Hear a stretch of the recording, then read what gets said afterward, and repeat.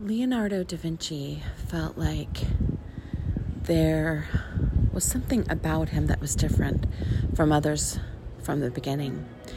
He said he woke up to discover that the rest of the world was asleep. He also, as well as being a creative genius on so many levels, had a level of understanding of that seeingness and that awakeness. He said there are three kinds of people: those who see, those who are willing to be shown what to see, who do not see, and those who just do not see. I'm really thinking about these things today as I explore for myself, how is it that I see and how am I inviting other people to see? In this exact moment, I'm looking out at the rain, at the Blue Ridge Mountains, giving thanks for life and choosing to move to a different level of seeing and therefore perhaps a different level of being.